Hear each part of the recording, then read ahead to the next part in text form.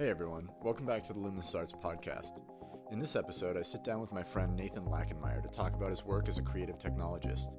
He started his career at MIT in my hometown of Boston, which is actually how I met Nathan in the first place. He's a super talented creator, and he's worked on some iconic installations at the Dana-Farber Institute and the Tate Modern.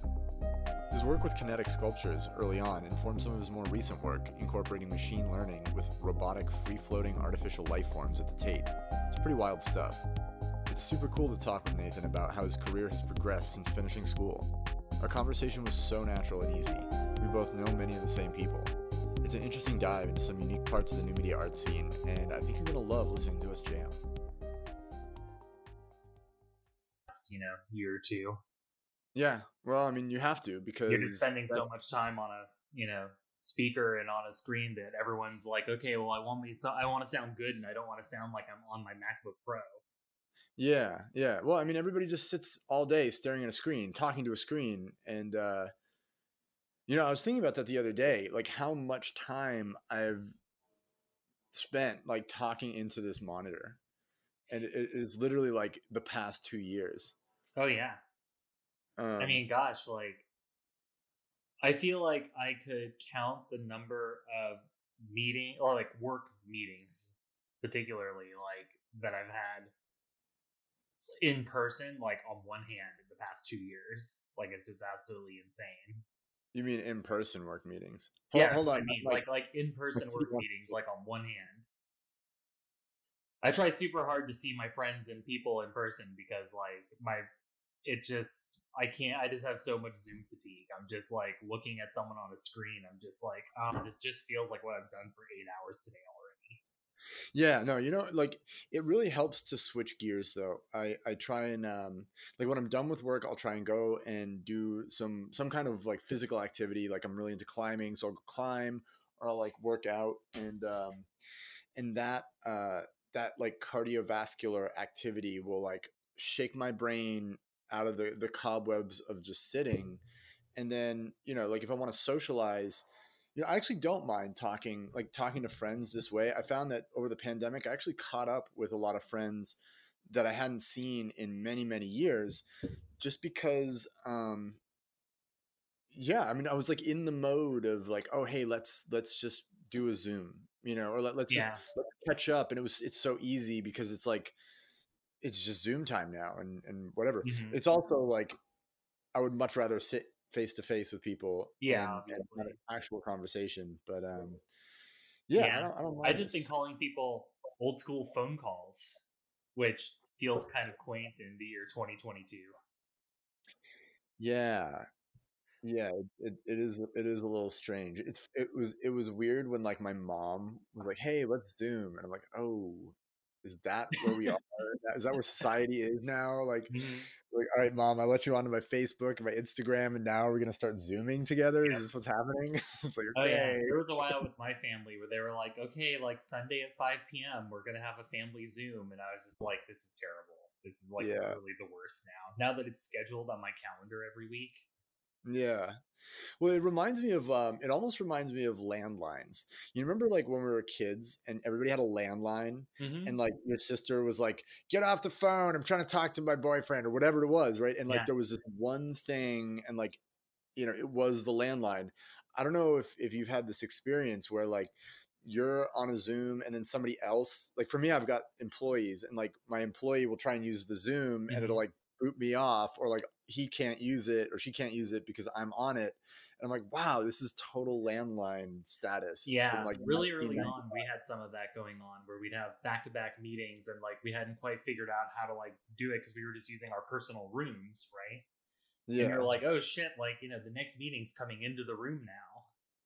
Right, exactly. But you were, wait, virtual rooms or physical rooms? Virtual rooms on Zoom. Okay. That is like when you have your personal room, like your meeting ID that's constant from meeting to meeting to meeting. Oh, yeah, I don't. So then, like, you could be having a meeting with one client, and if it goes 5 minutes over, the next client hops into the same meeting, and you're like, oh, shit. Yeah, I always make a new ID. Like I always do, because all my Zooms are like scheduled through Google Calendar. Yeah. And whenever you you like create a new meeting, it like makes a new room. So I haven't had that, but I've definitely ended up in other people's Zooms. Oh, so just a note. This is kind of weird because like I just started the recording, but we were like bantering and it felt natural, so I just decided to start. We don't I do can see it video. on the bottom. So Yeah. Like we don't do like the video doesn't come through in the podcast. It's yeah, just our voice. Like I like to be talking to people face to face, so I always try and keep the video. it helps. Yeah, Well, it does. It makes it feel like we're in the same place. You know what I yeah, mean? But yeah, I'm glad that you decided to. We finally figured out a time to do this. It's yeah. I actually I've been on, I was on a roll and then I like stopped. And for the past like 2 months, I haven't done anything. And then 2 days ago, I did one with Christopher Bowder. Do you know him No, from I from don't. White? He has a company called White Void in Berlin, and they do some really really crazy kinetic art. Man, you should check it out. He's I really will. That sounds cool. yeah, it's White Void, and he's really OG too. They he he's probably I don't even know, like 5 or 10 years older than I am, but he we were just we were we were talking about our experiences growing up, and he was telling me about the rave scene in Berlin and how that kind of um the the the the angst of being part of an underground scene that was counterculture and kind of being stomped on gave him motivation as a visual artist to express himself in the way that he was. And I could relate to that so much because back in Boston, it was like the rave scene there and the asylum and VJing and like that whole thing. And it Hmm. was like, well, I think that's why visual arts were so appealing to me, because they were slightly taboo, because they were associated with a slightly taboo scene. And yeah, it was That's just really interesting. interesting. Yeah, it was cool to hear how his progression happened as an artist. And I'm like, wow, like all the way over in Berlin, and it was the same kind of motivation almost, or the same like drive. I Hmm. think you know That's really interesting, and it seems like that might be a slight generational thing because I think I'm probably like 7, 8 years younger than you, and by the mm, time that I felt like I was a part of the same scene in Boston, right? It didn't. I don't know. It didn't have it. I feel like things had started to break into the mainstream in a way that it didn't feel taboo anymore. yeah, And it felt like, it still felt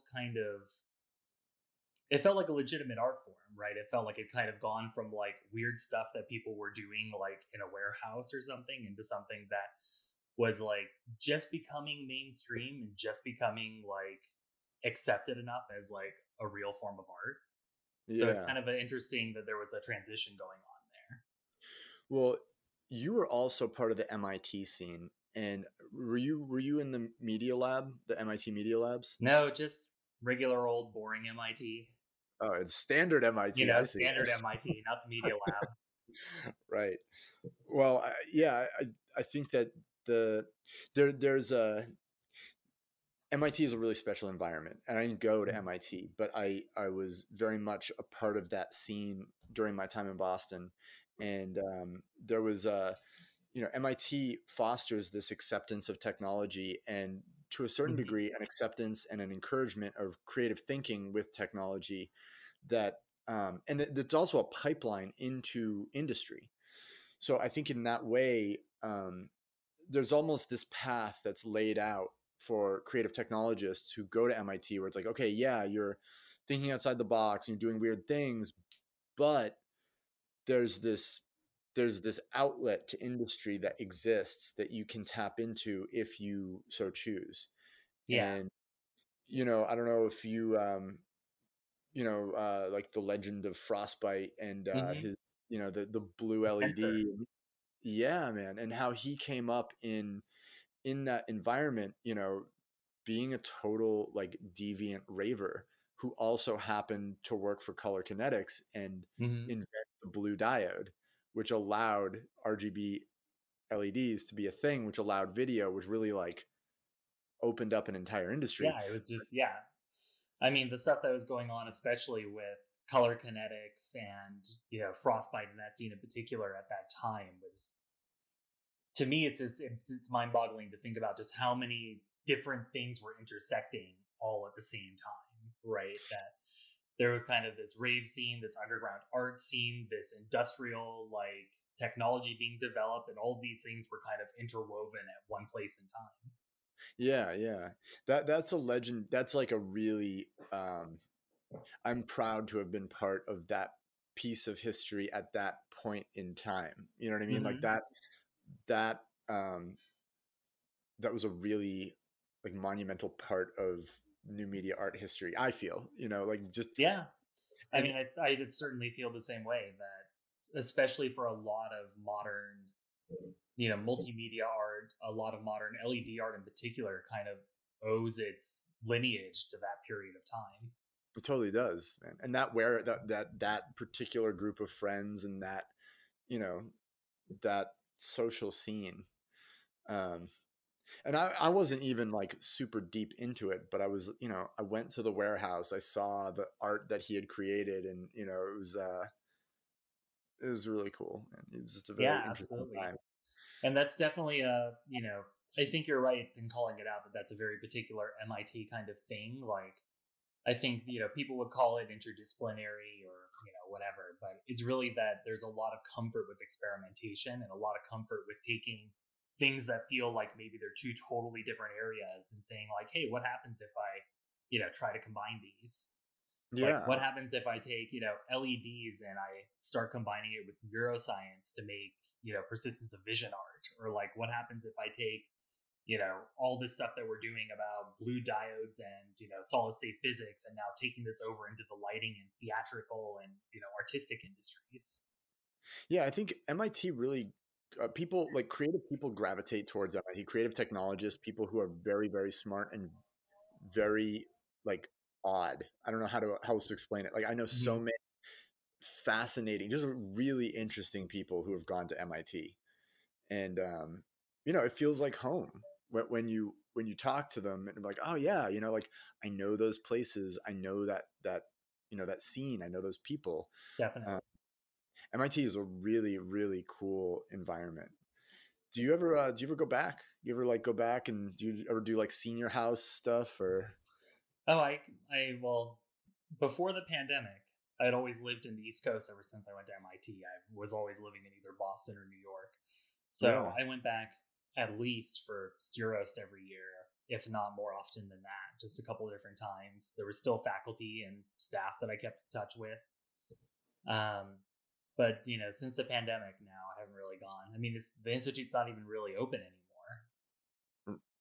What, the institute? What do you mean? Or MIT, like MIT is just not even really like the campus isn't like Oh, they're right. they're closed to only students, and you have to have a student ID to even go through the halls, which feels crazy. It feels crazy to me now because MIT has such a long history of being an open campus and not having security and not having to swipe ID cards to go in and having public Wi-Fi and kind of having this presence as a public institution in Cambridge, where Yeah. somewhere like Harvard, it's like it's a lot more normal that you go there and the gate's locked or the doors are closed, and you need to kind of be, a member of the campus to be welcome into the buildings.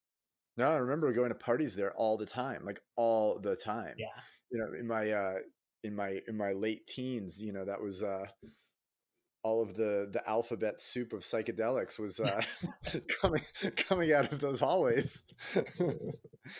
um, yeah, I mean, I guess COVID changed everything, and I was actually going to say it's MIT has always been incredibly different than other campuses because of how open it felt. And there was a reason to go there because there were cool people doing cool things there.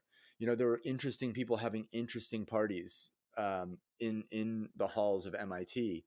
Whereas Harvard, it's like I didn't really know anybody cool who was going to Harvard. I'm sure there's lots of cool people who go to Harvard, but like I didn't know them, and it always felt much more like closed off. And just not really like a place where you I mean, I want think to go.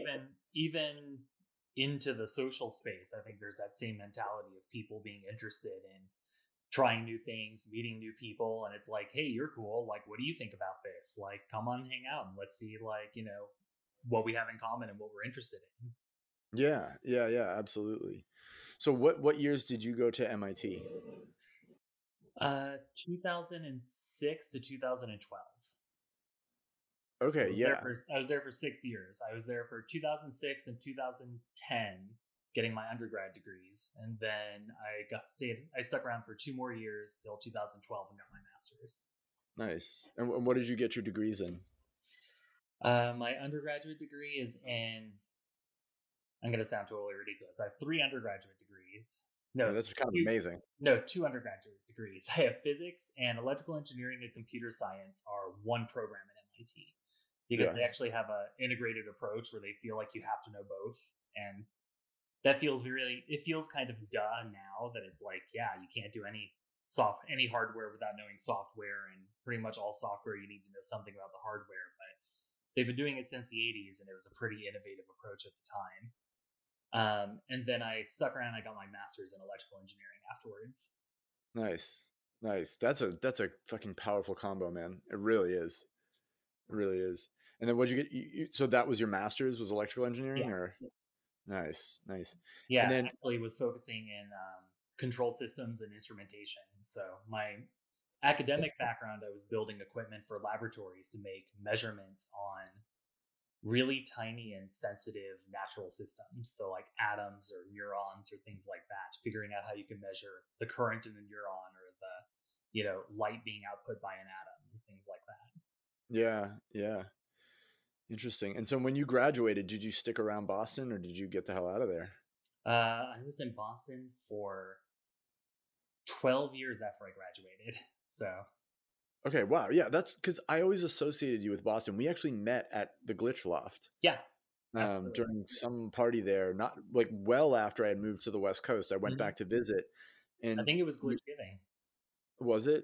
Yeah, I it was think so. something like that. Because you weren't living there though, were you? No. No, but you were going there.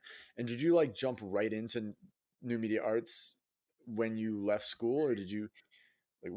Yeah, It was a how did that? weird like overlap that was happening that I think just because of Frostbite and kind of that generation of older students and people in the MIT community that kind of had this connection to Burning Man and making these new media art projects, they were connected with all the other people in the Boston area that were also interested in this. Mm, And just I think around my senior year and in grad school, I'd started to kind of meet people outside of the MIT circle for the first time that were also interested in these things and started going to parties, going to warehouses, going to Cyphoria, like going to Firefly, like going to all the things that were happening and like seeing all of the other artists and technologists and people that were doing really cool things. And yeah, I think that it was definitely kind of a like moonlighting and daylighting kind of situation where I was like a research scientist at MIT by day, and by night I was on the weekends I was going to raves and VJing and doing all this other stuff. And I think it was just kind of a slow shift where I was realizing like that I could use all of my skills in technology, and all these things that I was learning in a research lab gave me the thinking and the tools to actually express myself as an artist as well, which is yeah, something that I'd never really thought of myself as before. Like I'd always thought of myself as an engineer, as a scientist, as kind of like very rationally minded and not, qualitative or creatively minded before that time. And I yeah. think by the time I graduated, I was starting to have a little bit of that crisis of like, well, what do I want to do now? Now I can't. I'm kind of at the crossroads where I can't do both at the same time. I need to either figure out what I want to do as a profession and figure out what skills I want to continue refining. And yeah, I just decided and kind of jumped into the creative tech world and figured, let's try this out and see how this goes. And I can always kind of go back to research as a fallback if this isn't an actual career path that'll work. But Yeah, that's always the gamble, right? It's like, I'm gonna try this. We'll see how it works. Yeah, it's like, this sounds fun and seems like a really great creative outlet. I don't know if this will like pay the bills and pay my rent, but let's see what happens. So when did that happen in Boston? Did you like start Mhm. working for a firm or? Yeah, so my first creative technology job was actually with Nervous System, which Huh, is a know generative that. jewelry company that's started by two MIT alumni who actually lived at Senior House, Jessica Rosencrantz and Jesse Lewis Rosenberg. I know Jessica Rosencrantz. Okay, great. Yeah. So she was doing her architecture degree at MIT and was laser cutting and using all these rapid prototyping techniques, and kind of as was the academic fad at the time, was interested in biologically inspired systems, Mm-hmm. and eventually just took her work in the direction of, instead of using biology for architecture, using biology for product design and for jewelry and objects like that.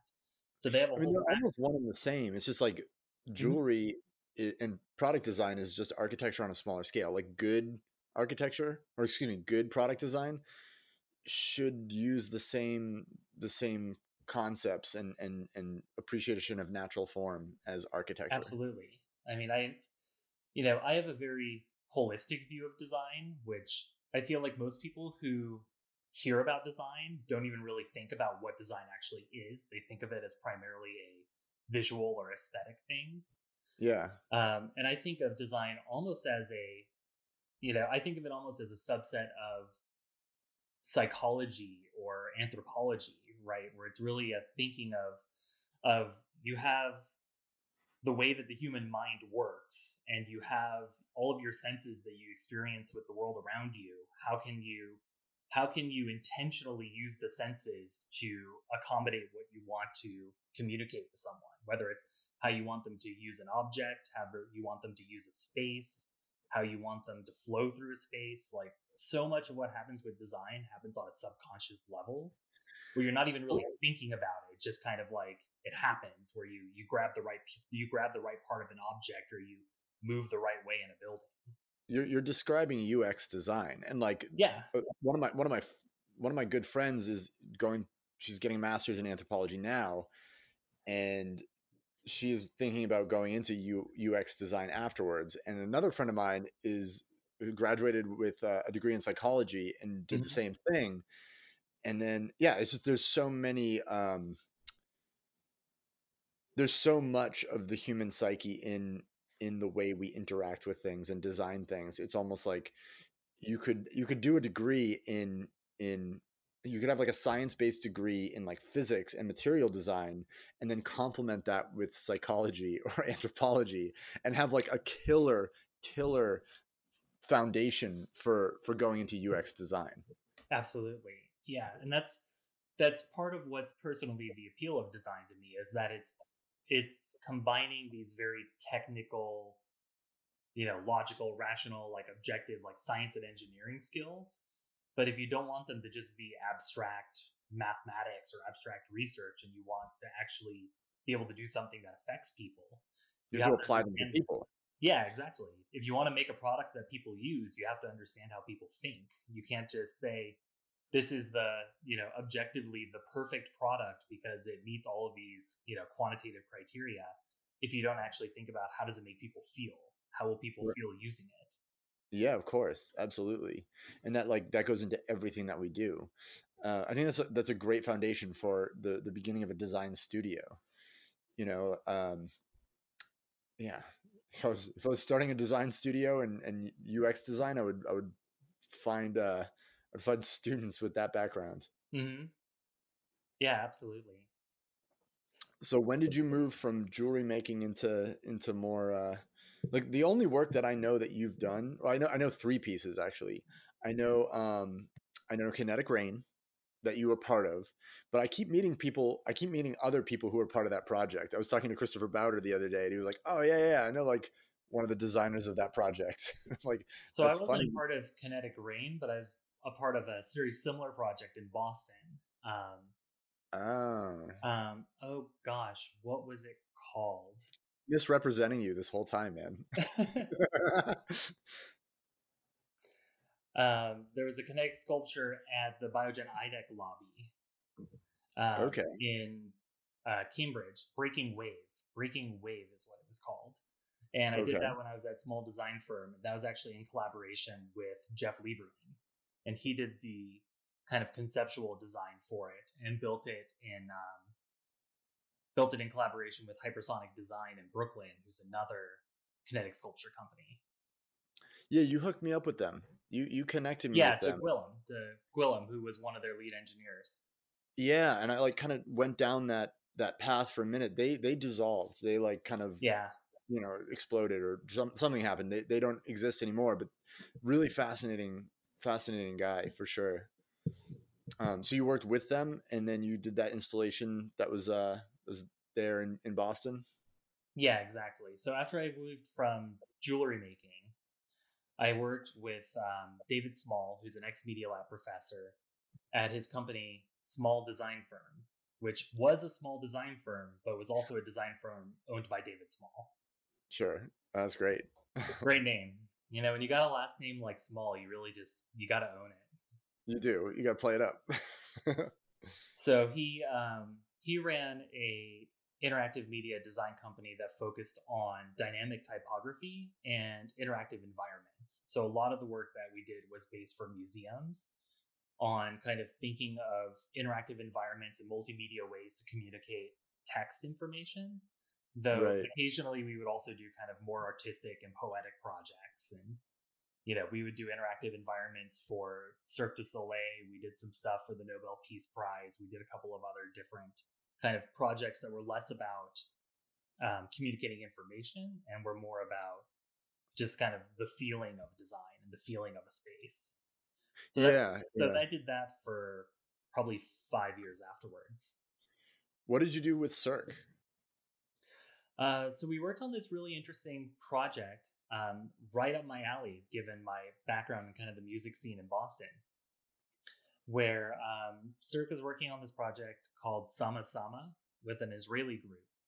And the idea is that instead of a show where you kind of go and you sit down and you're the audience for the show, you sit down and you watch it, it was almost a cross between a theme park and a party, where you'd show up and at the very beginning of the evening, there would be kind of this opening show that would kind of set up the narrative of this performance and this evening you're going to have. And then at the end of this introductory show, the lights go on and you realize that you're in this giant indoor theme park, and you just go like run around and play. And oh my god, that's such a great idea. It's almost like Sleep No More crossed with yeah, it's like Sleep No More in like a stadium. Wow. And the idea was that all of the different activities were all tied together by this idea of making music collaboratively with each other. So there was one kind of attraction, for lack of a better word, that was all about drums and rhythm. And you can go and there might be attendants, there might be actors, maybe there was interactive media that would kind of show you how to play the drums and make the music that they wanted you to make. And you would actually be playing through kind of participating in this attraction. You'd be making the rhythm line that would be playing in the music for the night. That's like a collaborative Blue Man Group. Yeah, exactly. It's like, what if Blue Man Group was for 500 people and like 20 people had to collaborate and do the drums, 20 people had to do the horns, 20 people had to go do the strings, and it kind of just was cycling throughout the night, and you just, you had 2 or 3 hours to kind of run around and do all the attractions, and then there was kind of a closing show at the end. When I first moved to the West Coast, I collaborated with this artist up in Ashland, Ashland, California, or Ashland, Oregon. It's like right on the border. Anyway, collaborated on this installation with this guy, Corn Dog. He's like a metal sculptor, and it was a giant instrument. Kind of, it reminds me of that. It's like along those lines, where you just have a massive group of people come up and they'd be playing this instrument, and there was the guts of a piano, or a couple of guts of pianos, and then there were like all of these sawed off oxygen tanks, and then there was like a xylophone, and some kind of stringed instrument, and it was all welded to these giant steel rings. It was Mm-hmm. very like come play with sound and like make music together. Exactly. And it was just so interesting to see kind of this idea come to life of, instead of having an instrument, like what if the building was an instrument, right? Like Yeah. what if the space was an instrument? What if the instrument wasn't a thing that you picked up and held? Right, absolutely. It's a fascinating idea. I think that there could be some kind of electronic equivalent, especially like in COVID days, you know what I mean, where it's just everybody is collaboratively making music digitally. Mm-hmm. Could be really cool. So you worked on that installation, Yep. like an instrument of some kind, or Yeah, I worked on two of the attractions that were a part of this kind of theme park. So one of them was based off of the idea of conducting. So everyone got a conductor's wand in the group, and uh-huh. you would kind of conduct the virtual symphony to create the music. Yeah. And then the other one I made was a projection mapped floor that was it was called the heart, and the idea is that it was kind of the town square of the theme park, and it was the Mm. center where people could come to, and it was an unstructured activity. So all the other activities had kind of music or sheet music that you were supposed to try to play along with. This one was really just meant to be the kind of break area where you could go, you kind of have free form fun, and as you walked around, you were tracked where you were on the floor, and projections would color the floor based off of where you've been and what you were doing, and then connections would be made with you and other people that would make music. Interesting. So when was this? Like what year? About 2014 or 15, I want to say. what were you using to do that kind of to create that kind of system? Like what software frameworks were you putting together to create that? Because now it would be Touch Designer would be an obvious choice. Yeah, so gosh, the tools have developed so much and just so quickly. It's really Oh crazy. no. So at the time, we actually used a framework called SDF Windows, which was a proprietary framework for our company, for a small Yeah. design firm. And the Huh. reason is that even the tools that are newer, like processing is kind of the grandfather of all the tools, right? Cinder, open frameworks, or at least any of the programming tools. It's been Process. around for a while, but has it been Yeah, around than Touch Designer? I don't know. I don't know. I feel like Touch Designer kind of draws its lineage more from like the Max MSP or Pure Data lineage of tools with the patching, right? Yeah, I mean, it's I don't know the answer to that. I'm genuinely curious. I'd love to talk to somebody who's like, where did this, what is the history of Touch Designer? How does that relate to processing? Yeah. But to go back to it, we were using our own kind of C++ frameworks just because when David had started the company, there weren't any creative coding tools available. Kind of that's he's part of the Right. kind of the OG era of Media Lab researchers and professors and faculty, up there with like John Maida, Ben Fry, Casey Reese, like the people who were really kind of popularizing this stuff. So Yeah. on one hand, the tool was very closed because it was very homebrewed, so it wasn't like open frameworks or processing where everyone was knew the tools. But on Hmm. the other hand, it kind of had like a 5 year head start on a lot of those tools in terms of its sophistication. Right.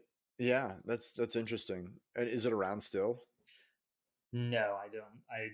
It's kind of it's a closed source tool because there's no documentation. There's Right. nothing. Like the documentation is go ask Dave or go ask Mike how it works.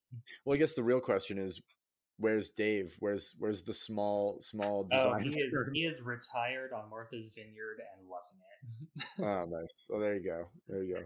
I love to hear about new media artists who retire and have a happy ending. I'm like, maybe that'll be me. Hopefully, knock on Yeah. wood.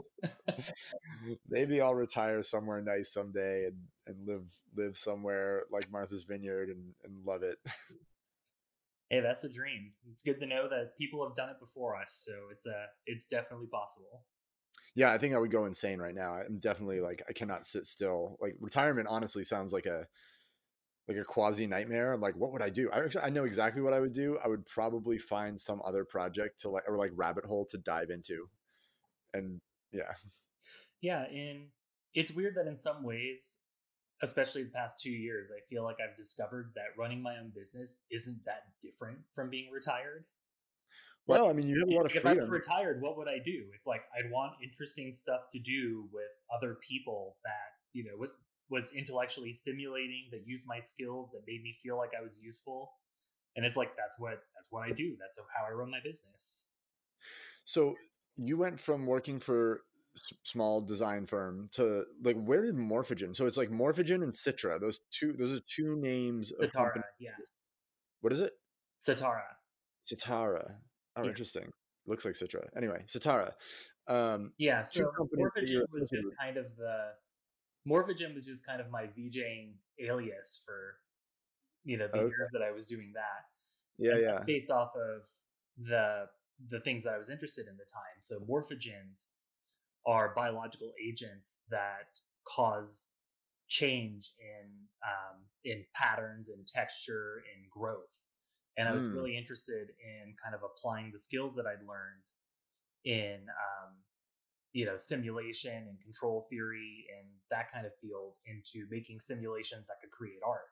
So kind of my earlier work and explorations was really in making math and simulations that created, visually and aesthetically interesting images for VJing. yeah. Interesting. That's So cool. I that's like where that. that's where the morphogen names comes from. And then Satara Systems, Satara is star in Hindi. Hmm. So star systems, almost literally. That's the company that me and my business partner, also my wife, are doing our current work under. So that's Nice. more of doing kind of technology, user research, and design for um, immersive environments and interactive media. Yeah, yeah. I was looking through the website. It's very cool, man. Like the installation you did with Cadillac is really impressive. And that was under Satara. That was part of. That was the last project I did. So between small design firm and Satara, there was one more stop, and that's what brought me to New York. And I worked with a company called Midnight Commercial, and it was a kind of an innovation consultancy that had been started up by MIT Media Lab alumni, and it was much more in the spirit of a marketing agency and kind of marketing type work. And it was actually a really good experience because I feel like my previous work was working with museums where a fast project is 12 months. And sometimes it's 2 or 3 years to get a project from concept to completion.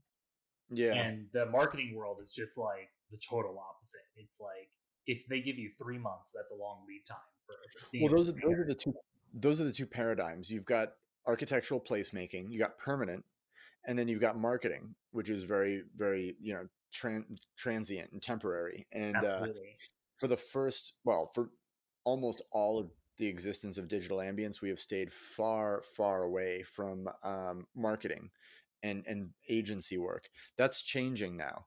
But you've got companies, a company in New York, Bake Love. A friend of mine, Sophia, she used to work for them, and you know, they were doing all kinds of really unique Hmm. experiential installations. I think they're done Yeah, now. they were bought by the New York Times and then they just closed down, I think, a year or change ago. Yeah. Yeah. Sophia spun off before that, though. I Mhm. remember when she was on this podcast like a year plus ago, and she was like, "Yeah, I'm done." Like, okay.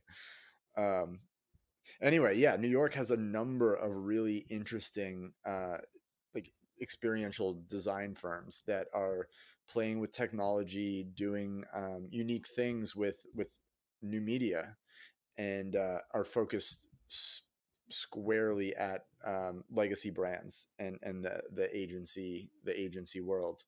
I Absolutely. like I like the pacing of architecture. I really do like Mhm. permanent installations.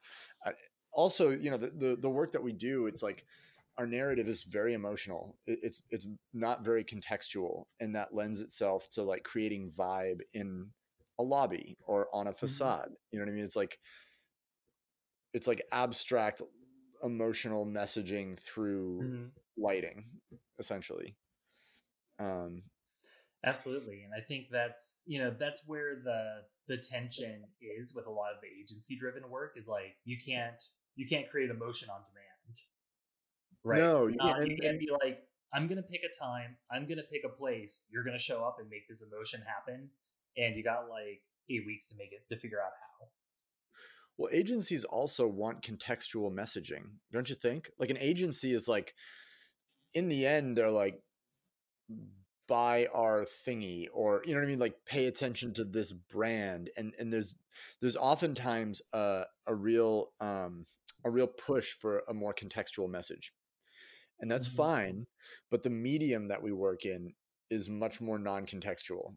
Yeah, So I've found that for us, yeah, it's just we tend to get gigs that are more abstract, and architectural placemaking is all about complementing the form of the architecture you're installing into. um, absolutely.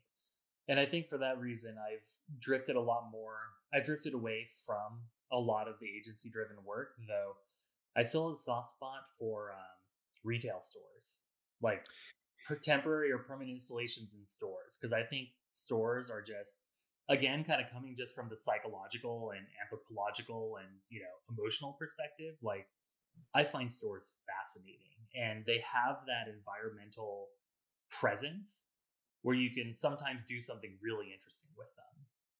yeah, well, I mean, the pop-up, the concept of the pop-up, and now you've got like unused retail environments which are everywhere, and you've got large mall owners that are desperate to Mhm. fill these empty spaces. Like, who the fuck goes to the mall? Like, I don't even know. How are there any stores in malls right now? I don't know. Yeah, I mean, I think that's a huge shift that I think is going to be really interesting to see how experienced designers approach that, because I think you're right that in a lot of ways the old model of shopping is kind of dead now. Like everyone, Yeah, like all the companies that didn't let you buy things online now are either gone or they figured out how to let you buy things online for pickup yeah. or for shipping or whatever. But if Well, for you're better or if you're worse, people have discovered it's like getting out of your chair just to get a product is kind of a waste of time. Yeah, exactly. Exactly. So the interesting part of this is if you're going for utilitarian products, right? Like if I need a light bulb and I need to go to Home Depot or Oh yeah, Target or whatever, right? Like you're just going to order online. You're going to get it shipped to you if you can, or maybe you'll pick it up on your way home so you can get it faster, right? Or you'll yeah, like drive up and just like do the like drive by pickup, right? Because you're like, I need this today. But right. there's still some areas of stores where you go there not because you want the product, but because you want the experience, right? Right. Because And you're like, that is, well, this is like the Apple Store model, right? it is, it's also, what most big legacy brands are trying to do. Like, you've got Nike outlets, then they're trying to make their product cool, and it's an experience when you go and buy it. I mean, Amazon has stores now. Have you seen these things? It's like an Amazon store, and they've got like knickknacks, like a spattering of Amazon products. And you just go in, and it's like, there's some nice people behind the counter. They're young and they're Mhm. hip and like blah blah blah. And then you've got like, a Peloton bike and a fucking radio, like a Bose stereo, and just all these random things. But it looks like an Apple store, and it is very much like the shopping experience. So Yeah, so I think that's going to happen a lot more now that, first of all, there's just so much commercial retail that's empty. There's just so many storefronts that, if someone wants to do something interesting and take a risk, I feel like there's a lot more space available for it than there's ever been before. so a good friend of mine, Shlomo, I he know Shlomo created, actually. yeah, he's a fucking cool guy, man. Yeah, He's also he also has been on this podcast. He he did an experience. He created a Meow Wolf esque. I don't want to insult it by calling it Meow Wolf esque, but it's from a layman's point of view, it's yeah. basically the Meow Wolf business model. And he created this walkthrough environment. It's like beautiful. It's almost like Mhm. Avatar. It's like these beautiful glowing physical trippy alien plants that you Yeah. go and you touch and they react, and it's like he created his own hardware and software and like the whole thing. He created a tech demo and he deployed it at Gray Area Arts Foundation in San Francisco Yeah. with the intention of deploying this thing at the Westfield Mall in the Mm-hmm. Bay Area, because the Westfield Mall is anxious. They're desperate for experience.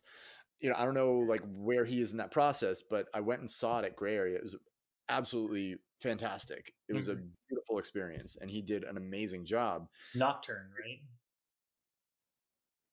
Okay, so it was Nocturne, and then I think, all right, this is like complete speculation, but I know that Meow Wolf came out with a Nocturne product shortly after he announced he was going to come out with his thing called Nocturne. Oh my So like gosh. maybe they were like cramping his style. There might have been some kind of like, experiential space turf Mm-hmm. war happening or whatever. But anyway, he had to change the name. And now it was Numerai X or I can't, I'm Oh, I totally, think I've seen that. Yeah, yeah. I really hope he does not listen to this. Anyway, it was like some shit went down and he had to change the name, and it was another thing. And it just finished, but it was beautiful. Did you catch it? Did you get to see it? No, I didn't, but I've heard really great things from so many friends in the Bay Area about it.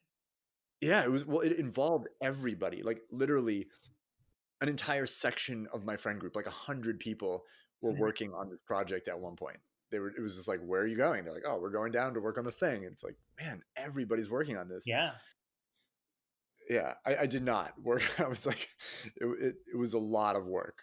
So I believe I it. was Yeah. just like super slammed at the time. But yeah, I've been talking to Shlomo about using the software that he developed, because it really is next level. Like the LED pattern engine that he developed. It incorporates like sensory input. You can do all kinds of generative content. You can network multiple nodes to create like a massive distributed pattern engine. Mm-hmm. It's some next That's pretty level LED. Yeah, absolutely, absolutely. How do we get on that tangent? I don't even remember. awesome. I think we're talking about retail storefronts, commercial space being available. Right, right. So what are some installations that you've done in the retail environment? So when I was in New York, we actually did a lot of work with Cartier. And we did a lot of work with them on creating these kind of VIP experiences that they could use, because for the exact same reason that people come, people don't come to a Cartier store because they need a watch, right? Like Yeah, they come to yeah, Cartier because they like the brand, they're in love with the brand, they want to be a part of the history and everything that it stands for. And in New York, they have a mansion, the Cartier mansion on Fifth Avenue, that's been there since God knows when. And the original mansion that the Cartier family bought when Central Park was still just a swamp. right. That's some history. That's some history right there. Yeah, It's also it's a status thing. There's like it's like Cadillac, Rolex. There's a there's like a social status that goes along with those products, and that kind of lends itself to experience. absolutely. Like shopping it's like the experience of like expressing your social capital. Hmm. Yeah, I mean, I think that's very much at that level, right? Because it's not about the utilitarian purposes of the object. It's not because you need sunglasses or you need a watch. Like you're Right. getting it because it's much more about, in some way, virtue signaling, right? About like what you believe in, what you stand for, like what club you want to affiliate yourself with. Yeah. But that's part of what I find so interesting about, luxury retail in particular, is because you're not selling objects, you're not selling products, you're selling identity to people. And it's really interesting to think about how you can use and leverage space and use immersive environments and use interactive technology to create these feelings, because that's really what people are buying, right? They're not buying the shoes, they're not buying the bag, they're buying the feeling of having been in the space and kind of being indoctrinated into this club or this group. Right. So what were you? So Give me an example of an installation that you would do for Cartier, or like, yeah, how did that like manifest? Yeah, so let me think. I think there's two really good projects that I liked that we did prototypes for them for. A lot of our work focused on user research, so it was really about building prototypes for them and testing things with their VIPs and kind of seeing what stuck as a good idea for a project. Yeah. One project we did was taking transparent LCD screens on kind of a hinge arm that you could bring over a jewelry case, and kind of as an augmented reality screen, it could show you information about the pieces that were in the case. So I saw a piece that you did. I thought it was for Samsung or something, but dude, those LCDs are ridiculous. Like, what are those? It's like a piece Yeah, of glass. What so is that? those are OLED screens. Yeah, those are organic LEDs that are grown on a sheet of glass. I have never seen OLED in that form. That's crazy. It's Yeah, just like it's nuts. transparent. Yeah. Yeah, so that's a different project we did for the Olympic Village at the Korean Olympics. And that one was based off of that was more of a kind of a traditional marketing installation where the idea was really kind of showcasing the night side of the new Samsung Galaxy phones. But we tried Yeah. to make it interesting by kind of, instead of layering content like you do on Snapchat or whatever it is, where you kind of have like the glasses that go on, you have the background, but it's still a 2D image. We kind of Yeah. wanted to extrude that 2D image into 3D space. So Sure. we had 4 or 5 transparent screens stacked in front of each other, and you'd take like a little boomerang video of yourself, and you'd be living on the second or third layer, and you'd have these layers of screens that would have the different backdrops, and it kind of created this cool 2.5D experience where you could see the picture in multiple layers. Yeah, man. But Postcards in space. That's classic. I love it. yeah, So do you remember like back in projection days when people would project through scrim, yeah, layers of scrim, and it was a similar effect. It was different. It was like the same image, but similar, like creating depth through flat layers. yeah, that's actually a technique that we used to prototype the Samsung project that we were doing. We actually looked at using short throw projectors and multiple layers of scrim, and kind of just getting the throw and the angle just right so they didn't project onto each other, and using Yeah, multiple layers of scrim to get the 2.5D effect. But man, that's the super cool. OLEDs are just like, those transparent screens are just like so much more contrast than you can get projecting on the scrim. It's nuts. Yeah, well, of course, and it's also you can put a different image on each one. So who is making like? How do you get? Is there a manufacturer that you were using, or is like custom, or how are you getting OLED screens in those form factors? So that was a commercial product that Samsung made at the time. Oh, It was interesting. a business digital signage product that they'd made. Um, Funny story about this is that we were doing this project for Samsung. When we had originally pitched the project, we said Samsung makes these screens. We're going to use the Samsung screens, and it's a great like tie-in where the installation is really about the phone, but even the display technology is a Samsung technology that you guys manufacture and use, Yeah, right? yeah. And the way that some of these projects go, it takes 6 months to get approved, and you're talking about it and waiting and seeing what's going to happen. Or forever, man. Projects like that, they take so long. Exactly. So they approved the project and they said, "All right, we want to do this." And we did like a month of like getting our, plan together, and we tried to buy these screens, and Samsung had stopped manufacturing these screens. Oh no, they're like, oh, sorry, that went defunct. Yep. So we then had to go and find like, well, like what, like how do we get these screens? How do we try to make something like this happen? And we asked Samsung, and of course, Samsung's just so big and vast of a company. It's like the left hand can't even find the right hand, much less talk Sure. to it. So we actually managed to find a guy in Los Angeles who had specialized in repairing these screens, and he Uh, had enough spare parts that he offered to build us 5 screens that we needed for the Olympics. And I'm interesting. sure we paid him like triple what the like list price was for each of them. But they I were mean, like whatever. literally the last 5 screens in the world of that It kind. doesn't. It's not your money. Yeah, man. It's like when there's a desire for an effect. So it's funny because we are bidding on a project with OLED screens and like I didn't put it together in my mind. I'm like, oh right, that is what I was seeing on your portfolio page. But now I'm wondering, like, they've spec'd these screens. Where the hell are we gonna get them? Like, do you know? Is there like are there people manufacturing these things? These things change so frequently just based off of trends, especially in the business world. I feel like a huge part of the work that I've done has just been kind of staying abreast of what the trends are, what people are trying, what people are experimenting with, and then just jumping on it when you have a moment when it's like, oh, this technology would be great for this project. Like, let's do it while they're still making it. I mean, Because what do you think this podcast is all about? yeah.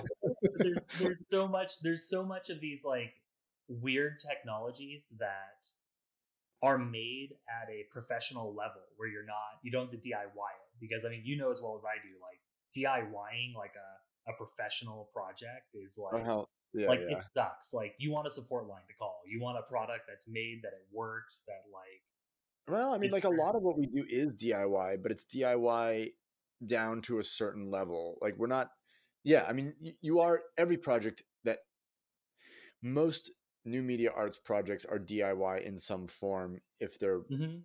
any good. You know what I mean? Otherwise, it's like you're just looking at a product.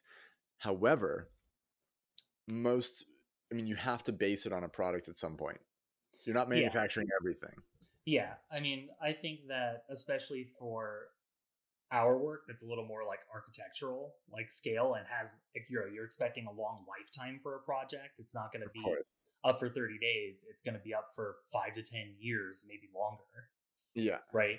It's like there's definitely a desire for things that are proven in some way. Yep. So there's always a trade-off that you're thinking of, like, well, how established is this technology? If I have to replace this thing in 5 years, am I going to be able to replace it? Like, Yeah. what's the plan for this? And there's definitely times where I got a crazy idea and I found out that like Toshiba was making this crazy new sensor that I wanted to play with, and I like made my own PCB, programmed my own firmware, got really nuts, and like really wanted this effect. And it was just a disproportionate amount of time that I spent on like something that maybe wasn't the biggest or most important part of the project.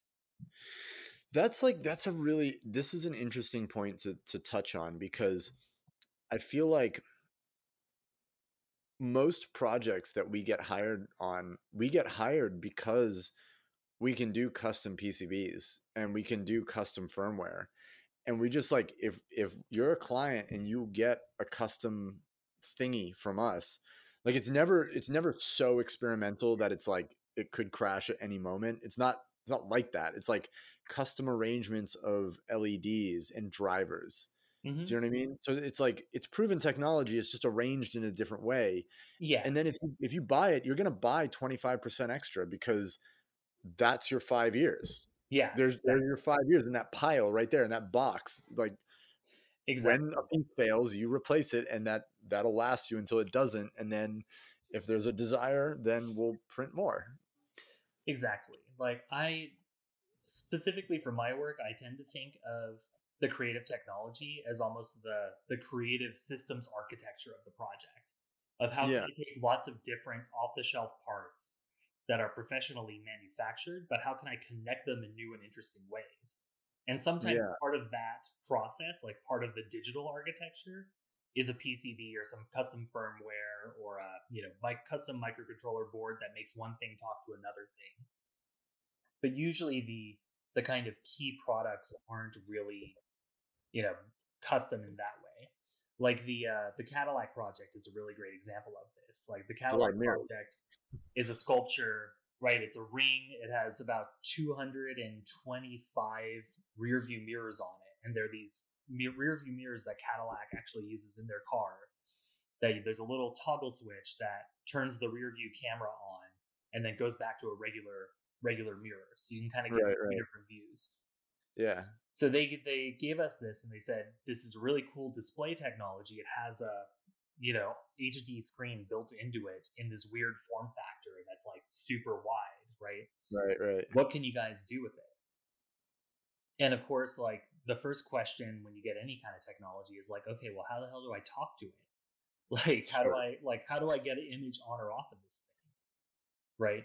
So that's like the custom integration and the custom systems architecture part. That's like, okay, got to make a microcontroller board. We're going to get the right connectors, the right things, like figure out how to upload and download images.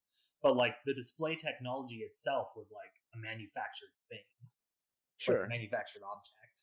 Yeah. And right, exactly. We're not making custom LED diodes. Yeah. We are making custom arrangements with LED diodes. We're driving them in interesting ways with custom hardware and custom firmware. Yeah, no, I think that we're on the same page. I think that we're talking about the same thing. Like, don't reinvent the wheel, because the wheel is delicate and it's Yeah. pretty fucking fiddly. But do something interesting with the Well wheel. said. The wheel is delicate indeed. Yeah, exactly. But make an interesting car with it, and that's yeah. I mean, that thing you made with the mirrors, man. That was beautiful, and it was cool because it was interactive. Like, people could come up with it. Describe how that works. So it's like a ring of car mirrors that almost looked like a wedding ring, but giant. And the wedding ring was made Yeah, it's of like like 12 feet in million. diameter. Yeah, it was like made of a million car mirrors that were actually LCDs, which is the car mirror that Cadillac uses in their Cadillac or whatever. There's a lot of potential for that. You know, you can take that. It's just a little screen. You do whatever you want with it. You made a big ring and made it interactive. Yeah, so I mean, that was you know, I think again, this is kind of the theme in creative technology work, in my opinion, is the thought, the design of the thought process of like, well, what do you do that's interesting with this? Like, yeah, it's a screen, but like, there's tons of ways that you can get screens in tons of different form factors and shapes. For that project, I think that we kind of went down this route of really just trying to think through. This is a part of a car. It's a part of, it's this display technology. Like, what does it mean? What do people feel when they touch a rear view mirror on a car, right? So we started getting these ideas of, you adjust the mirror to get a different view, right? You want to see a little bit to the right, a little bit to the left. So we put a gyroscope on it, a accelerometer on it, so that you could adjust the image that you see. And the other part of it was that this project premiered at Marfa Film Festival in Marfa, Texas, way out in Right. the middle of the desert. Right. Which really tied into this idea of like road trips, right? Of go to being in a car, like what places can a car take you, right? Like what are the places that you'll go, the things that you'll see. So inside of the ring, we created a three-dimensional model of Marfa, Texas that went through day and night cycles that processed like I think about every 15, 20 minutes. And then we just made each of these mirrors a little, almost like a periscope, like a little view into the 3D world that lived inside of the negative space of the ring. So Yeah. it was augmented reality in like a very literal sense, but it was an augmented reality sculpture because there was almost this hidden world inside of the ring that you could only see through the rear view mirrors. And when you would adjust them and move them, you get a slightly different view, and you could see the desert landscape. You could see the herds of bison. You can see the railroad going through the tracks down through the city. Like we built all these kind of little miniatures that moved around and kind of interacted in the environment. So was that was all like VFX? That was all like animation or CGI that you created a It was virtual all built environment? in. Yeah, it was a 3D. It was essentially an animated 3D model that we placed inside of there. Right, and then the mirrors were windows into that. Yeah. So Oh, it was geez, a pretty interesting project in that unlike most screen walls where you have one computer that you're outputting into lots of displays, we did it in a completely distributed way. So it was actually 225 different computers inside of it that were driving each of the screens. So each so one was each actually screen had running. its own computer, Each and one, then each computer had a slice of the model that was adjusted based on the tilt of the mirror. exactly, And exactly. could you So keep it? Could you keep them coordinated that way? Did it like make sense if you stepped back and looked at it? yeah, so we did. So there were 225 Raspberry Pis, a Raspberry Pi controlling each screen. And Mm. then there was one master Raspberry Pi that was just the clock. Like it was just the world clock. And all it did was broadcast over UDP this is the time, these are the events, it's time for the like railroad to start, and then it would tell all 225 to like start the railroad animation, like So start. wait a minute. Were you running a 3D model on each Raspberry? Yeah. And you were rendering a 3D model in a Raspberry? Yeah. Interesting. I had like, dude, those things are fucking crazy. Oh Those yeah, things are so amazing. Absolutely insane. What was the environment that you were doing that in? What 3D environment can you run on a Raspberry? It was built in Cinder and just OpenGL. So I mean, the models were originally built in Unity and kind of building out the set, and then it was exported and then imported into Cinder and just kind of run. And Cinder runs on Linux. Yeah, yeah, it's a C++ framework, like open frameworks or processing, and it runs on Linux. Wow. It has a specific branch specifically for Raspberry Pis, which is really clutch for creative coding projects like this. That is crazy, man. That's such a cool way to do that project. Very, very, very interesting. Very nicely done. Awesome. I wish I could see it. Is it still running? No, unfortunately not. It's one of those, as a lot of marketing projects go, it's one of them that has kind of a short life cycle. Yeah. So it toured and kind of, there was a couple of different activations that it came out for, and now I think it actually lives at Gentex Corporation's headquarters. So Gentex is the technology manufacturer that actually makes the glass for Cadillac. So they make the rearview mirrors. Right, right. Yeah, in the video that described the project, it seemed like you guys had partnered with the mirror manufacturer who was Gentex, and yeah, exactly. They were a huge part of just, being able to give us all the information that isn't usually made public. When you buy a car and it has a camera in it or whatever, they don't give you the data sheet for all the stuff in the car. So no, of course not. So Gentex was great at just giving us all the information we needed to be able to make it happen. Very cool, man. That's very cool. So in that project, did you like scale up your team, or was it just you, your wife, and? Well, that was a project that we did at Midnight Commercial, but that was like 4 people that were probably doing most of the work on that. So it was not a big team. Yeah. Yeah. That's cool. So what are you working on now? Well, we just finished a project at the Tate Modern. I think that's right. Yeah, did you take a look at it, or? I did. It's really cool. Tell me about that. Like I looked at it and I like saw it, but I don't think I understand really what it's all about. It was much more abstract to me anyway than the Cadillac installation. Yeah, it's definitely one of the more abstract projects that we've worked on. So the Tate Modern does a big arts commission every year, the Hyundai Commission.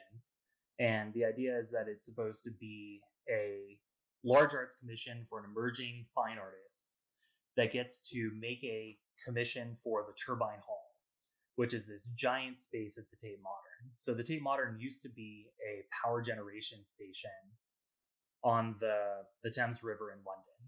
And the power station was converted to a museum, but the Turbine Hall is still just the room where all of the equipment used to live.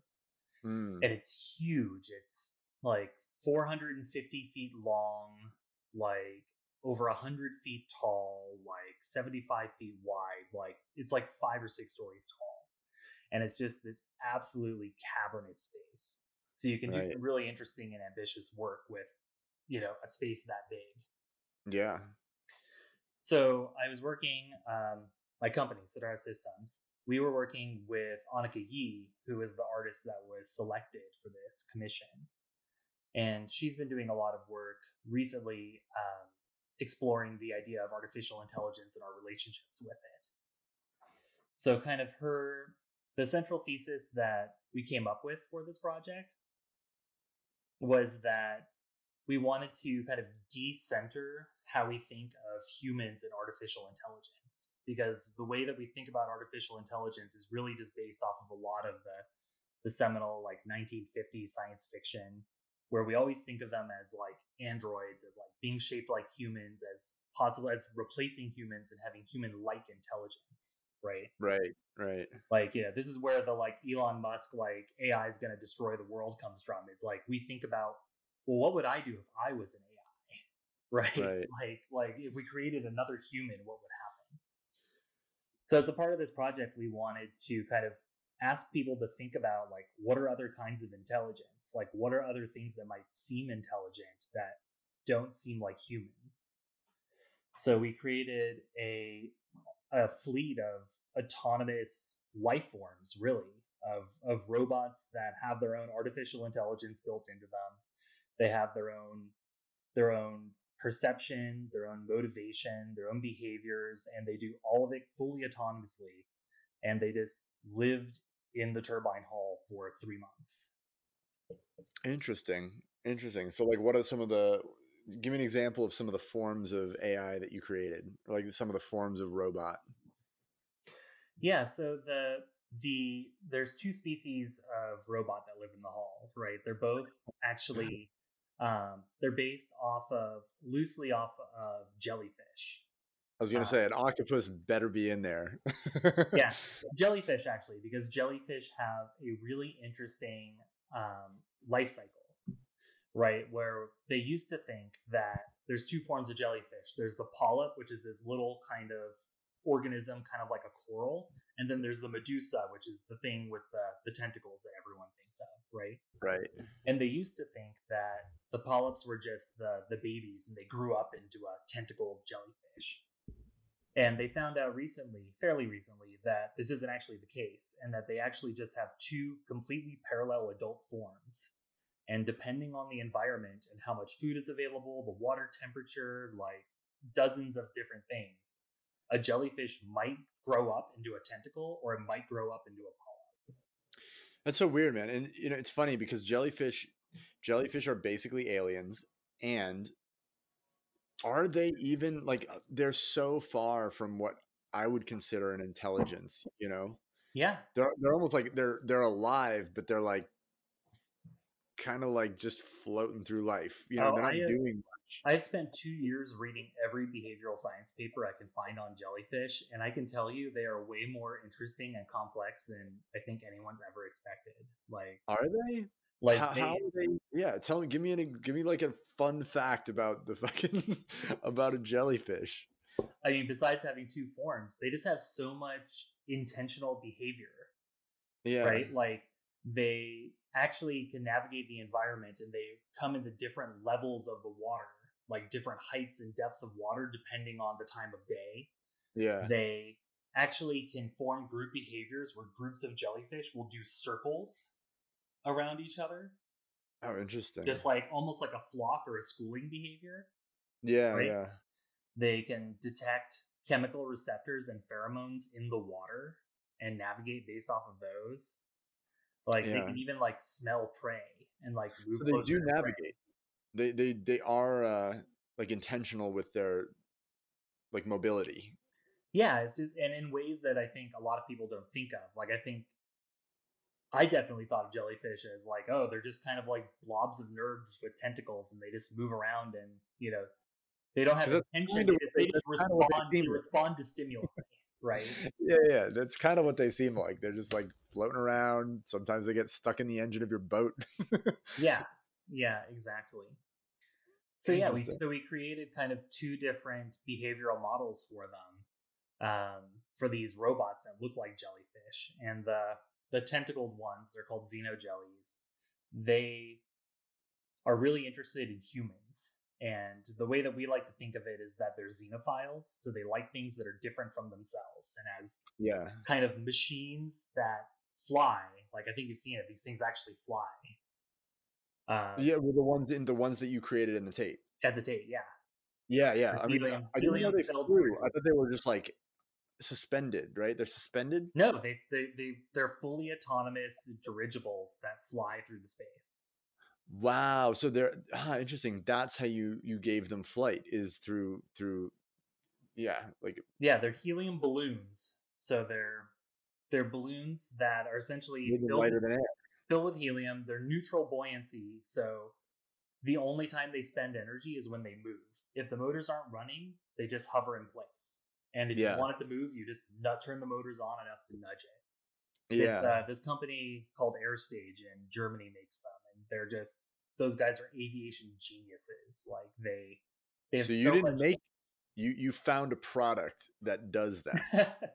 we found artisans that make these beautiful art objects. Yeah. Yeah.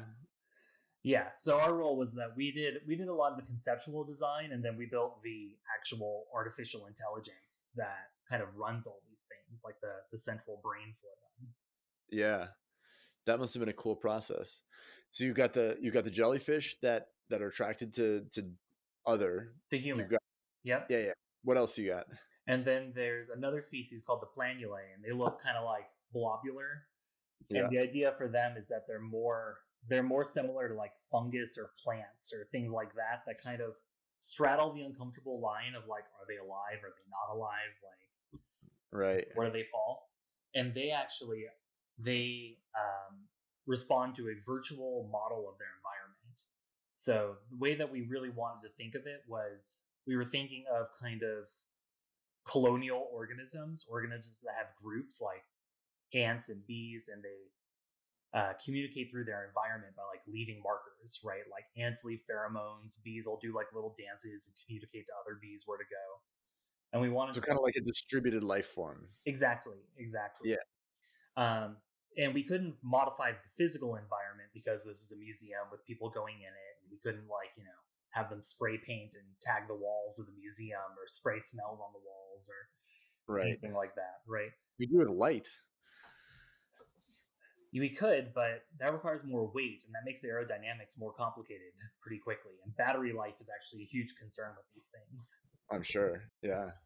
So we actually gave them a virtual environment, and they leave pheromone track. They essentially leave digital pheromones in the space, and then in the simulation, the pheromones create networks that are kind of like mycelial networks, like fungus or mushrooms, and then the organisms follow the networks to navigate the space. So how did you visualize that to the audience? If I was in the Tate, would I be able to perceive those digital trails, or was that all So kind of behind the scenes? that's really, I think, one of the key interesting parts of the project is that you have to create enough. You want to create enough intelligence that things look intentional, right? Like they can't be like a Roomba that just like goes and bumps into the wall and turns around and like Right. flies Yeah. again, right? Like, but what feels intelligent or what feels intentional is a really like qualitative thing, right? Sure. It's a really like gut feeling of a thing. And to some extent, like you can't give people all the answers. Like a part of the enjoyment that people get is by positing and wondering and guessing like what's happening with this thing.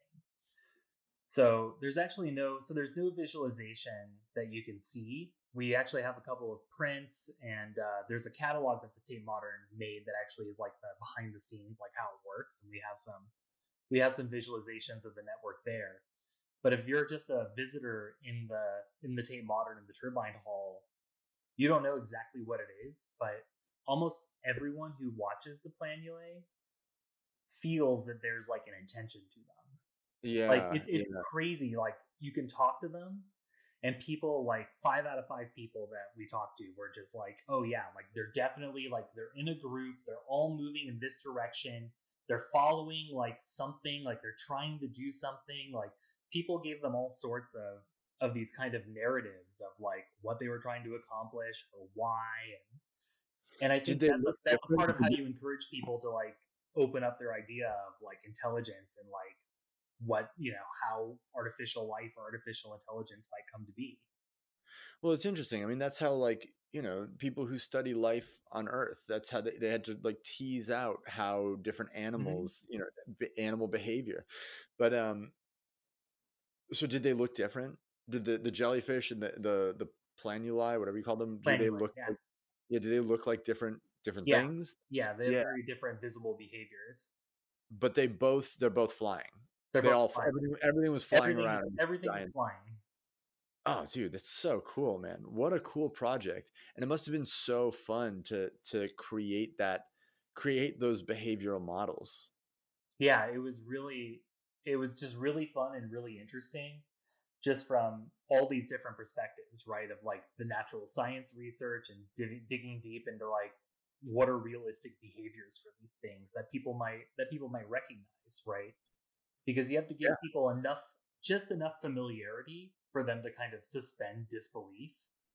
Because if it's Yeah. all like, if it's too weird and too alien, people are just like, this thing like fucking crazy robots. What the hell is this?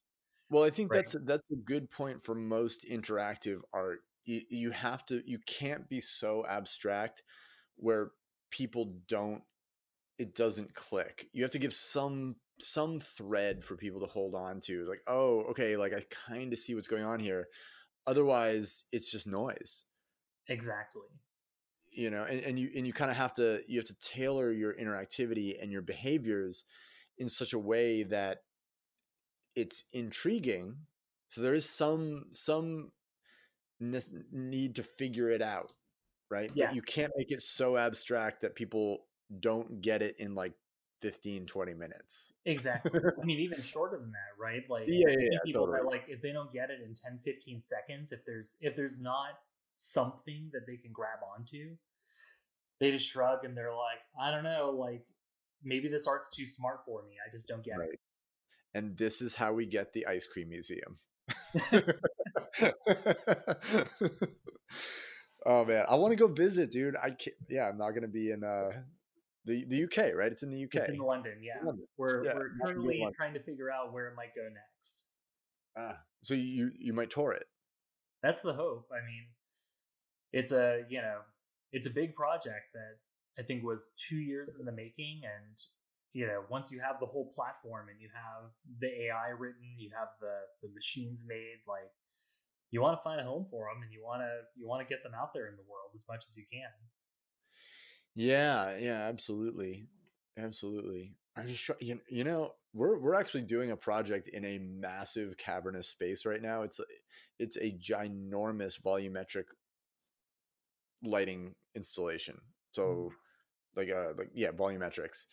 Um, I'm pretty sure. Well, I mean, maybe there's an installation opportunity there.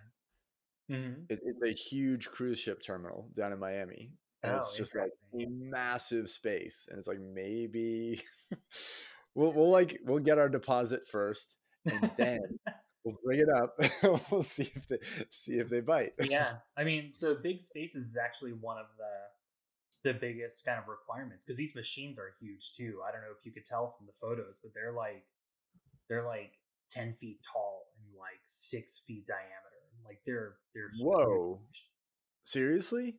Yeah, Wow. Yeah, did not get that sense from the pictures. yeah, I didn't think they were that big. yeah. It has to do with the avionics, because the helium balloons kind of have this property of, the volume is like what, like the length cubed, right? So you need to get them really big for the have enough lift to be able to Right. support the weight.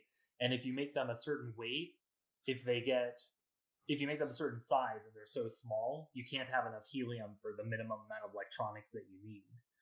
So there's Sure. this kind Yeah. of idea that they don't scale linearly if you make them smaller or bigger. There's kind of an optimal size in the middle.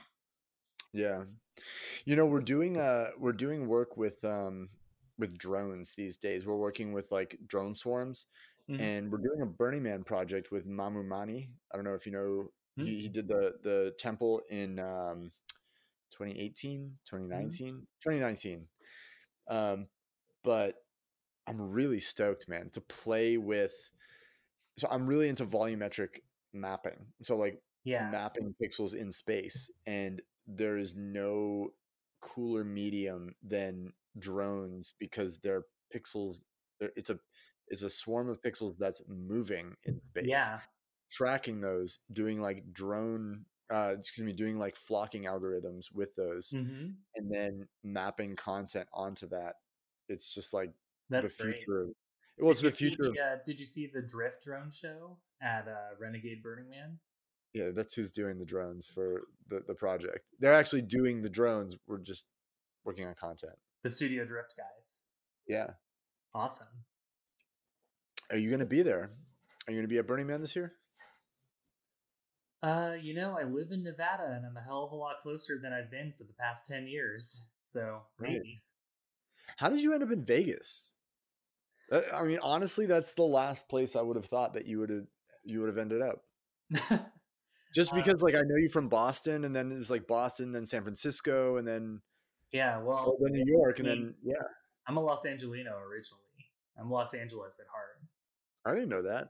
Yeah, so I grew up in Los Angeles. I moved to Boston for MIT, and after 2 or 3 winters, was like, what the hell is this? Like, I need to get back to the sun. And Oh, it only takes a couple of years for you to. yeah. The first winter is magical. The second Yeah. winter is fun, and then the first nor'easter, you're just like, I'm out. This sucks. Like, The first time you have to trudge through like disgusting brown slush on your way to somewhere you need to be. You're like, why am I doing this? Like, for what? me, it was the first time I had to shovel my sidewalk, and the snowbanks were taller than me, and Oh I'm yeah. I'm 6'2", so I'm a pretty tall guy, and like Yeah, yeah. when the snowbanks are getting that tall, I was just like, this is out of control. Like, I gotta Yeah. get out of here. I still Yeah. lived there for like 12 years longer or something. Like, I think I was in Boston for 12 years total, way longer That's a than I long ever time. expected to. That's longer than I was in Boston, and I like basically grew up in Massachusetts, and Mhm. then yeah. So anyway, Los But anyway, Angeles. I wanted to move back out west. I've been meaning to move back out west for a while. But I was moving during the pandemic, and Los Angeles was just kind of the epicenter of the pandemic right around the time I was moving, and I was Yeah, moving before the vaccines were public. So, if maybe I do things differently if I knew then what I know now about how quickly things would change. But at that yeah, point, it felt like there was really no light at the end of the tunnel. And Las Vegas seemed like a really great kind of medium of, I'm out west, I'm within, a couple hours drive, hour flight of being able to go see my family if I need to go see them. And you just have so much access to the outdoors. I mean, Las Vegas dude. is like 3 hours away from like 5 national parks or something ridiculous. So I'm a climber, and the Red Rocks, man, we're out there like a couple times a year. Mm-hmm. I was just in the past 6 months, I was out there 3 times. Man, well, you gotta come say hi next time. I live I mean, right next to it. I literally obviously, I will. live in Summerlin in the part of Las Vegas right next to Red Rock Canyon. Wow. So, do you own a house? No, we're renting. Though we're looking about buying now. Do you have a guest room? We do. Okay, well, there you go. Be a guest. Yeah, man, absolutely. No, we're out there frequently. We really are, because it's one of the best places to climb on the West Coast, like in the Yeah. West, the country. And that's, that level of access to the outdoors is really what I love. I mean, from my front door, I can ride my bike. I can ride a mountain bike less than 10 minutes, and I'm in single track in the open desert. Wow, And that's amazing. it's like, once a week I do like a 5 to 10 mile like bike ride, like mountain bike single track in the desert, and just go out for a bike ride for like an hour and a half or whatever. And So, are it's you awesome. are you into mountain biking? I feel like it's a trick question. I'm into mountain biking and that I really like biking off of the road. I'm Yeah, not yeah. I'm not really into the like extreme sports like part of it, like, getting a lot of air and like going through really crazy technical tracks. Man, because mountain biking scares the shit out of me. It's like when I'm climbing, I'm attached to a rope. On a mountain bike, you're attached to nothing. And so many of my friends have broken their collarbones. I'm just like, fuck that. Yeah, I'm not that adventurous, but I'm also really comfortable on a bike. Like I've literally been on bikes since before I could walk. Me too, but I have also almost eaten shit on a bike. Mountain bike. Excuse me, mountain biking. Like I've had close calls mountain biking, and I think I'm too reckless is what it comes down to, and you know what I mean? Like Mhm. I know I would hurt myself if I Oh, if it's I easy. really. It goes well like 5 times in a row, and you're like, all right, this time we're gonna go for it. Exactly. Exactly. At least when you're climbing, you're attached to like your To a rope. friend. Yeah. Anyway, we should definitely hang out, man. Yeah, Absolutely. I'll be in Vegas, I think. Yeah, we're talking to somebody about doing a project there, so I'll probably be in Vegas in the next couple months. that's great. And that was the other reason that Las Vegas was a move that felt like it made sense is, I think before the pandemic, more so, I felt that I had to be in New York or Los Angeles to kind of have the media market presence for the kinds of industries that I get work in. Yeah. Um, and Las Vegas is a huge entertainment, center. It's a huge retail center. It's a huge like all sorts of these industries that really feel like they're going to start growing real fast. So Yeah, absolutely. it's been really interesting to be here because there's just so much growth and activity happening, and even with the way that things are now, like all your meetings are on Zoom anyway, so it's not like I have to physically be in New York to get a job with an agent No, in New York or a store in New York. it doesn't matter. You know what's interesting about Vegas though? Like I think that New York, Boston, San Francisco kind of, those are much more like heady markets. And what I mean by that is markets that are willing to be more abstract and creative with their activations. Vegas is very like, I mean, you live there. It's just like Mm-hmm. in your face, splash, like big, you know what I mean? It's, I don't know. We haven't done almost anything in Vegas. We've done almost nothing in Vegas, man. We've done things all over the country and all, in Europe and blah, blah, blah. And we've had no luck, and not in Vegas anyway. And I think it's because there's this group of entrenched companies that have a stranglehold on those large Vegas contracts. Mm-hmm. And most of those large Vegas contracts are essentially big media displays. Yeah. You know what I mean? They're like big light things or big video things or big combination things, but Yeah. they're just splashy, bright things, you know? I mean, the challenge is really that Vegas, to an extent that you couldn't do in a really dense city like San Francisco or New York. Like Vegas is really focused on the scale of the spectacle. Oh I yeah. mean, and like New York and San Francisco just don't have the kind of space to like be thinking about that scale of an experience for the most part. And Yeah. because there are these institutions that kind of have big media monopolies on both space and media and real estate in Las Vegas, there's just kind of a whole nother scale of possibility. Yeah. Now, I don't know. I haven't seen the New York skyline in a minute. This is kind of embarrassing to say, but like I know that, San Francisco, I want to say it's like, it's doing architectural placemaking and it's trying to be classy about it. No matter what you think of the Salesforce Tower or like whatever, it's like it's still there was some artistic intent there. Mm-hmm. Do you know what I mean? Like the Bay Bridge, I don't think anybody could argue that the Bay Bridge is not beautiful. It is. It's fucking beautiful. It's Yeah. classy. It's shades of white. It's algorithmic. It's classy. It defines the skyline, Mm-hmm. And like Vegas is just like bleh. No, no, not like that at all. Yeah, Not like absolutely. that at all. I mean, there's No. almost no skyline to even speak of. It's kind of insane. Well, I mean, you go into there's definitely. I mean, There's there the there strip. is a, There's the there is strip, and that's it. yes. It is a it is a it is a spectacle that you see whenever you look in that direction, and in that regard it is a skyline, That's true. right?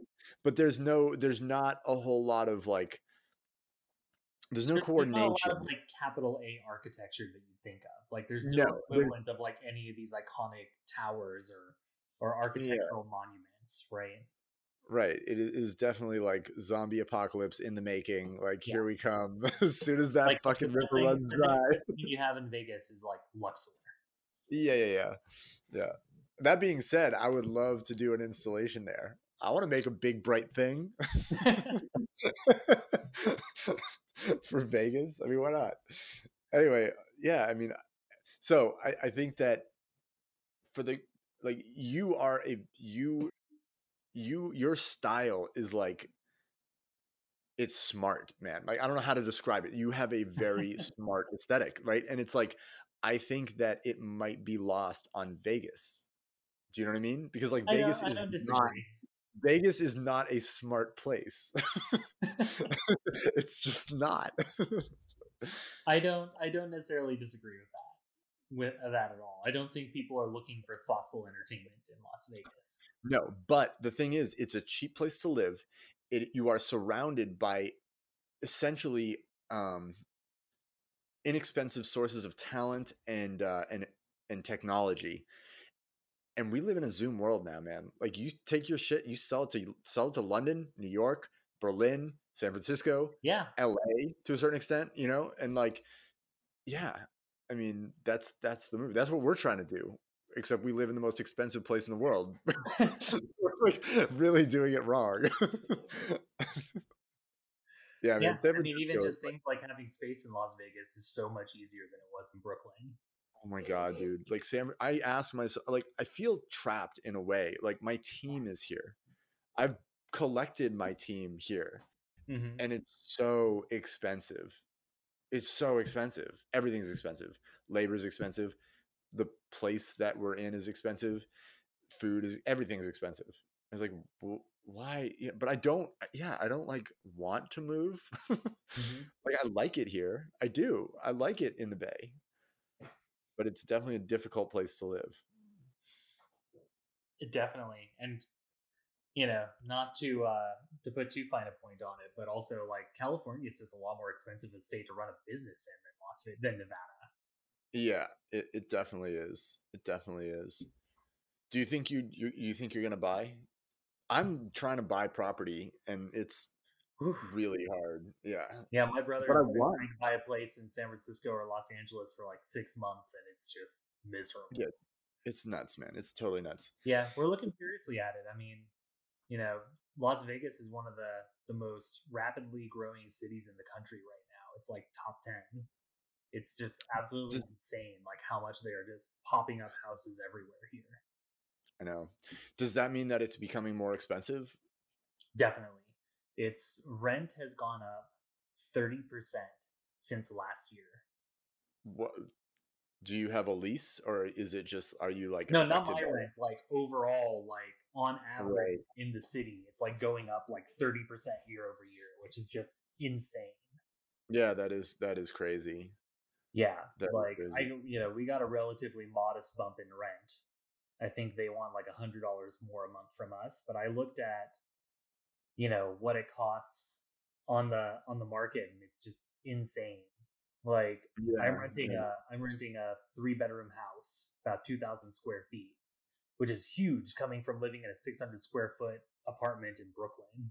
yeah, yeah. Um, and it was like $2,000 a month when I got here last year, and it's Oh, already wow. like $2,600 a month now, Yeah, just yeah, over 1 year, which just feels like $600 a month in 1 year. Like that's yeah. crazy. And how long have you been there for? Just a little over a year Okay, so you've been there in a summer. How are the summers? 'Cause that's like really what it's like. Man, that's now. It's yeah, I mean, Boston sucks in the winter, but Vegas must suck in the summer. yeah, there's no way around it. It's hot as hell. Yeah, It was last year. It was weird that June was the hot month instead of usually August is the hottest part of the year yeah. last year, but June was like 117 for like 2 weeks straight, every single day, and it was just Oh my like God. so miserable. Like Yeah, you just leave the AC on 24/7. You stay inside, and you're just like, fuck it, we're not going outside. Like, right. Well, you can't. 117 degrees. That's like that's like yeah, oven status. yeah, that's the killer, right? Is like the breeze kicks up, and the breeze actually just makes you even hotter because it feels like a convection oven instead of a cool breeze. Yeah, man. Absolutely. It's just Absolutely. miserable. So Yeah, I it's want to get bad, out. I but want like Boston's like that too. Like how like there's at least 3 weeks out of the year where it's like 4 degrees in Boston. Oh no, no, no. I fully understand. Yeah, it's like you got to go outside in like a spacesuit for at least a couple months of the year. You're just like in the spacesuit, Yeah, going to the deli. You're like, okay, got to get my parka, got to get my boots, my gloves, my yeah. hat, my goggles.